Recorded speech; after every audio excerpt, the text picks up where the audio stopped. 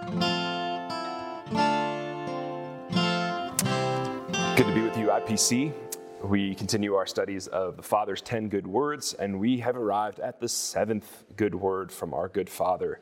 Do not commit adultery. This is found, of course, in both Exodus chapter 20 and verse 14, as well as in Deuteronomy 5.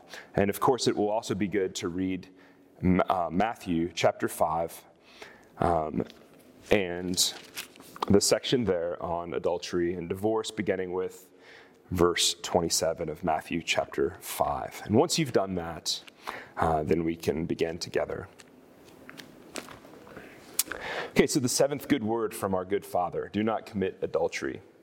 Let's try to hear this good word by listening to the Father as he teaches us about these 4 things. First, the heart's body, the heart's eyes, the Father's eyes, and the Son's body.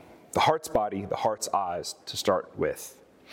First of all, then, the heart's body. What do I mean by this? Well, the heart has a body. Everything we do with our bodies is an expression of our hearts. Body language, we call it. Our posture matters. If I preach to you like this, or in any number of inappropriate ways, if I point at you like this, I don't have to say anything, but I'm communicating something with my body that's coming from my heart. And you would be like, what's wrong with this guy's heart? We have bodily rituals. And all these things express our hearts. I once heard a story of a young woman in her 20s who had grown up in a home with kind of a physically aggressive father. And as a result, as a young woman, she didn't have a whole lot of hope that she could grow up, that she might be able to marry a man and expect from such a man anything other than aggressiveness. So she just figured she wasn't even going to get married, and that was that.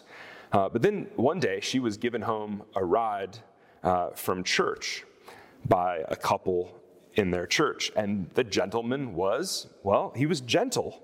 And the way she tells it, the very way that he opened the car door and closed the car door for these 2 women, of course, that was a gesture or whatever, but it wasn't so much that he did it, but the gentle way that he opened the door, and when the ladies got in, he closed and latched the door instead of just slamming it and walking to the other side as if he didn't care.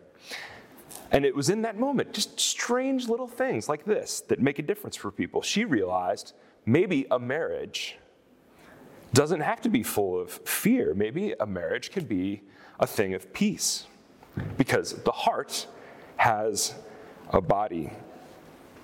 And that's why, according to this 7th good word, we have to be very aware of what we're doing with our bodies.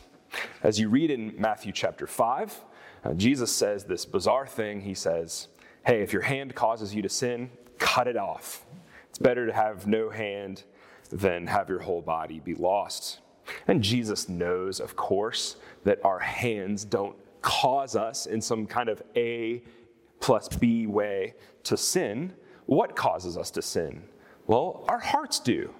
And some scholars are telling us that this is a backward kind of riddle way for Jesus to say, if your heart causes you to sin, cut it off, throw it out. And the ridiculous thing about that, of course, is if you do that, you're dead. You can't live without your heart. And that is the point. We do sin with our bodies. But the body, when it does good or when it does evil, is always serving at the pleasure of the heart. And because the heart has a body, therefore, God our Father regulates what his image bearers are meant to do with their bodies. It's only natural that he would. He's made us in his image, and so he has the right and authority to say things like, if you violently touch someone sexually, if you romantically touch someone else's spouse, if your body says, I love you to someone sexually, but you haven't committed yourself to them, If you use and you discard the bodies of other people when you use pornography, if your body language says these kinds of things, then your body language is not telling the truth about who I am. You're bearing my image and I'm faithful.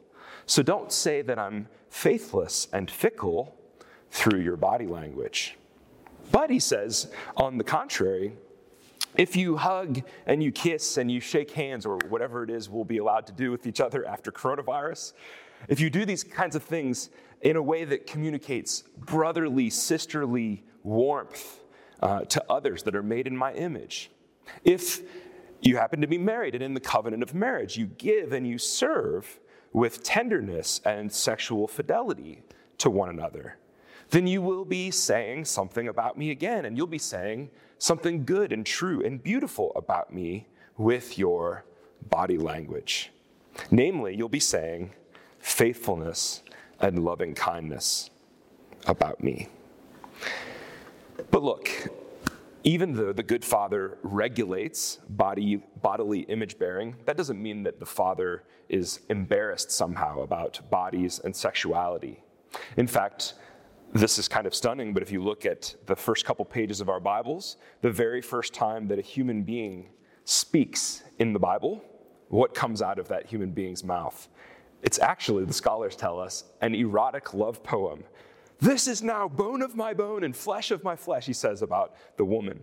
Right in the very center of our Bibles, next to the Psalms, is a long, multi-chapter erotic love poem, the Song of Songs.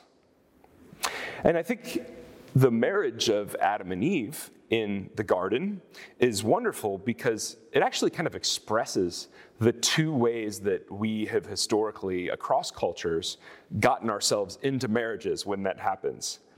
How did marriages happen? Either it's an arranged marriage, arranged by mom and dad, or it's, some version of love at first sight or romance full of physical attraction. But in this first marriage between Adam and Eve, it is both of these things. It's an arranged marriage, arranged by a good father, and it's also love at first sight, full of physical attraction that's expressed in this poem that comes out of Adam's mouth, first human words. And so this means that the seventh good word is teaching us our marriages, ideally, if we're married, should have all of the commitment and the sobriety of an arranged marriage, because it is arranged by our Father, but our marriages are also meant to partake in all of the sensual delight of the erotic poems that are right in the middle of our Bible, and right at the beginning as well. In Proverbs chapter 5, the father tells his adult son, he says, "Son, rejoice in the wife of your youth." And so if we're married, the implication seems to be we have to work intentionally for the strength and the romance in our marriage. We can't wait for romance and sparks to come along. And in fact, we're probably most vulnerable if we're playing a waiting game. If we wait around, we'll get lazy and bored, and we'll end up doing exactly what the seventh word forbids, taking somebody else's body for cheap, uncommitted pleasures. So the call of the seventh good word is to work on your heart by practicing image-bearing holiness through what you do with your image-bearing body, and especially in the context of sexuality and marriage. So that's the heart's body. Secondly, we need to talk about the heart's eyes. I've been really fascinated by the human eye lately. Maybe I missed my calling to be like an eye doctor or something. The human eye is the most expressive part of the face. If I spent my entire sermon looking down here not at you, you wouldn't feel very connected with me. But if I express myself to you, then you know that I'm with you and you care about me and you're looking back at me. This is one of the awkward things, is I've only got Karen's eyes looking through a camera at me right now. Oh well, I trust that you're watching. The eyes are the most expressive part of the face. Looking into the eyes is extremely personal. It can even be awkward if someone catches you doing it, right? You use your eyes as the central communication channel of your body. When you're talking to me, I hope that you're not looking at my mouth or my hair or my toes. I would think that you were weird, right? But you're looking instead at my eyes. But at the center of the eye, which is the center of the face and the center of the communication that takes place bodily, what is there in the center of the eye? This is crazy. There's actually a hole there. It's an absence. There's nothing there, in a sense, but a hole. The gaze of the eyes is mysterious because I can't make physical contact with you through my eyes. And when you look in my eyes, you're not touching anything. You're not even seeing anything if you look right in the middle. But the gaze of the eyes is, after all, the place to look if you want to know whether I want to bless you or curse you, whether I want to give or whether I'm here to take from you, whether I'm here to learn or here to lecture you, whether I'm here to help or whether I'm here to harm you. So the eyes can't touch, but man, do they reach out with the heart, don't they? For good or for ill. And they do so as powerfully and as revealingly in many ways as the hands do. And by the way, if you don't think that the heart and the eyes and the hands are all connected to one another, then just look at the United States of America in the past 2 weeks, right? What is the cry, after all, if you're listening, of the Black American community? It is, people, the violence of your hands is an expression of the gaze that we see in your eyes when you look at us. The gaze of your eyes is a window into the contempt in your heart, and we see it. So what do we have to do, they're saying, to get you to stop killing us with your hands, to stop gazing at us this way with your eyes? In other words, what will you do? When will, finally, your heart change toward us? The eyes and the hands and the heart are connected intimately. And as we saw last week, Jesus is clear not just about the murder of the hands and the murder and contempt of the heart, but he's also clear here in Matthew 5 about the way that sexual assault and adultery of the hands are connected to the lust of the heart. No one takes someone else's spouse, someone else's daughter or son, someone else made in God's image, and uses them for selfish sexual purposes with their hands without first using that image bearer with their eyes. And just like we heard the son say last week that you can't murder with your heart, that you can rather murder with your heart, well, he says here that you can also commit sexual sin with your heart's eyes. The heart doesn't just have a body, but has eyes. And you can tell a lot about a person by the gaze of their heart's eyes. This might start to sound a little bit depressing, and actually, maybe your emotions are running high because you've been in these situations either as the perpetrator or as the victim. And it could be intense and severe, or it could be mild, but all of us have been in situations where we've been on one or both ends of this kind of harm from the heart and from the eyes and from the body. So we need now to turn and we need to look at the Father's eyes. Because if the heart has eyes, and if all of our eyes are capable and guilty of taking instead of giving, of cursing instead of blessing, of using instead of using and abusing instead of praising and affirming, whose eyes are we going to look to? Whose eyes are safe to look at? Are there a pair of eyes that have not been compromised by the violence and objectification of human eye-level lust? Well, thank God the Father's own eyes are different. The Father's eyes are holy. The good Father's eyes, to say they're holy means that they are completely reserved for the good purposes of the good Father's heart, because his eyes and his heart are connected intimately as well. The American author Flannery O'Connor said, "For the writer of stories," and she was one, Everything has its testing point in the eye. And the eye is an organ that eventually involves the whole personality and as much of the world as can be gotten into it. The eye, she says finally, involves judgment. Well, God, our good Father, is a writer like Flannery O'Connor, but a writer not of fiction, but of a true story, the story of the whole creation and the story of women and men and girls and boys. And his eyes are more perceptive than the most carefully observant storyteller's eyes. Details, resonances, the Father's eyes take all of this in. His eyes are the center of his whole personality, and he takes the entire world into his experience through his searching eyes. And, yes, he judges as well, because he sees things truly. He evaluates things truly. He is the eyewitness of everything. And get this, the Father alone, because his eyes are holy, the Father alone can be judge without being judgmental. The Father alone sees all things truly and interprets all things with a true heart. And you might think this is incredibly bad news for us, because that means he knows what's going on in our hearts, not just our eyes and with our bodies. But something surprising happens when we dare to look into the eyes of our good Father, this perfect, all-seeing judge.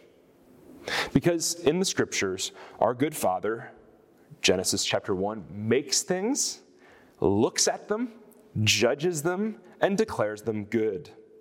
Our good Father makes women and men as image bearers, and he sees that these things, above all, are very good, and he says so. When our hearts in Adam and Eve first doubted God's fatherly goodness, we looked at the forbidden tree, we judged it, we did it independently of God's own fatherly wisdom and rule, and we said, in effect,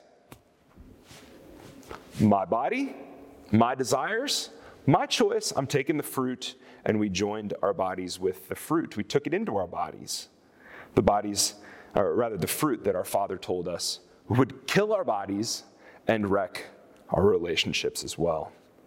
If you like, we lusted with our hearts, and then with our eyes, and then with our bodies, until we gave our bodies for pleasure, and we did so right in front of God's eyes.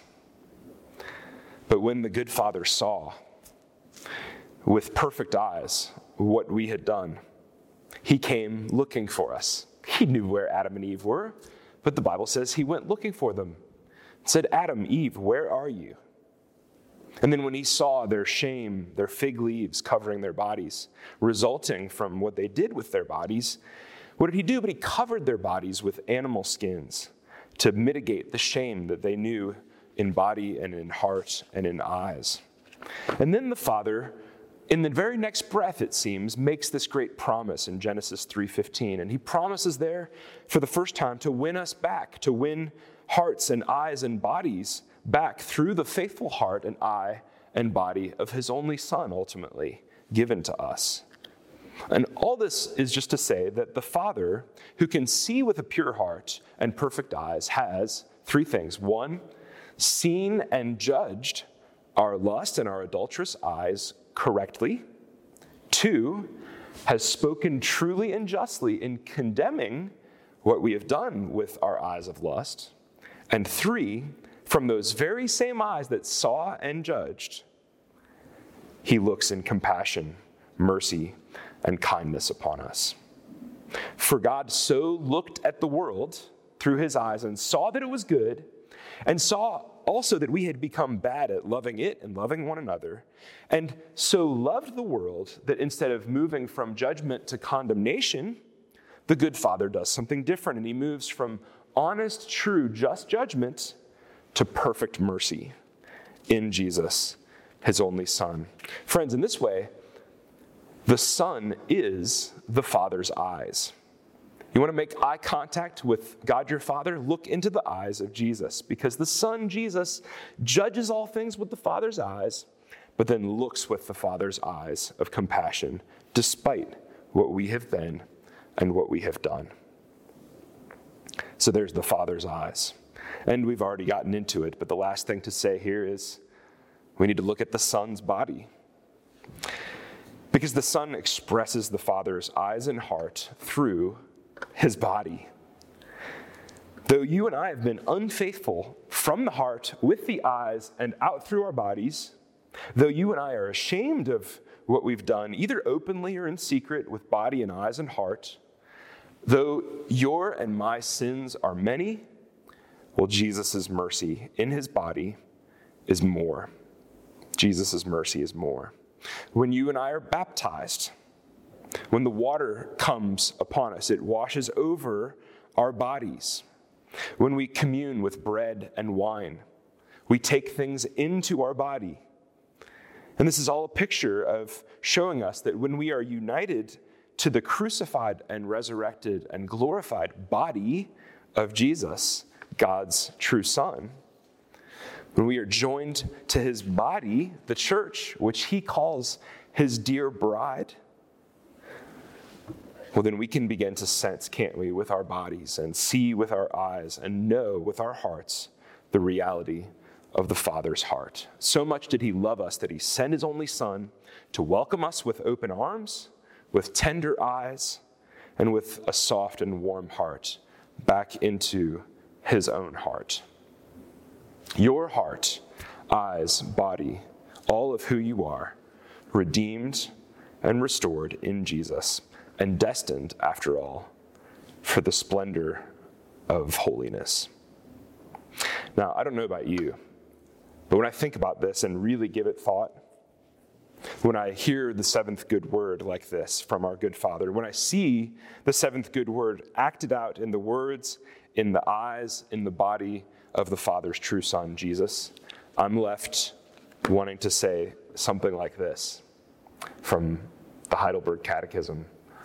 I am not my own, but I belong, body and soul, both in life and in death, to God my Father and to his true Son, my faithful Savior, Jesus Christ. And therefore, to echo Paul, I will honor my good Father and my faithful Savior in my body and with my eyes as an expression of my whole heart.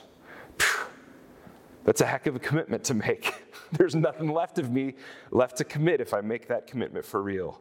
So all that's left to say is, well, Pentecost was last week, and the Holy Spirit dwells within me. So help me, God, by your Holy Spirit, to keep these commitments, because you've been faithful first to me, even when I was unfaithful.